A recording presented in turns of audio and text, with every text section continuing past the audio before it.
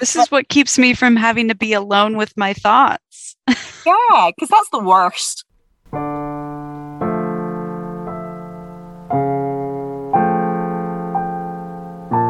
You are listening to True Crime Fiction, feeding your addiction to the best of the written and the spoken word in crime.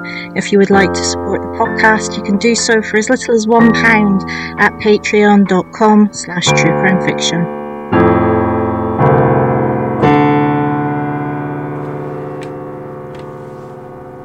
In life, things are seldom as permanent as we like to think they will be when we are children.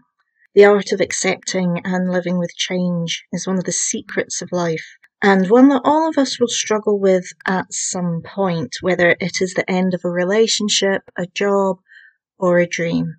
For Neville Preshow, though, the loss he experienced was one of a kind and so unusual the BBC made a semi-dramatised podcast about it and his ensuing search for justice. What did Neville lose, you ask? A house.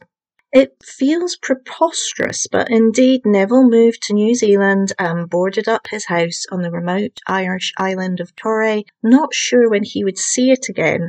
Indeed, he never did, for when he returned to the island years later, there was no house.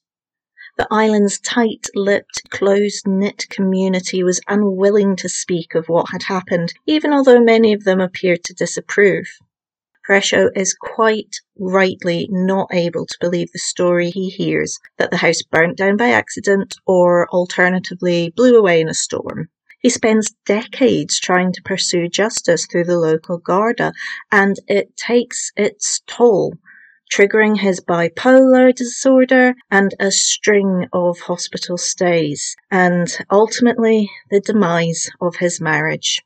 It is the depths of the effects on Preshow of his house's disappearance that pushes the story from the possibly whimsical and quirky into the serious.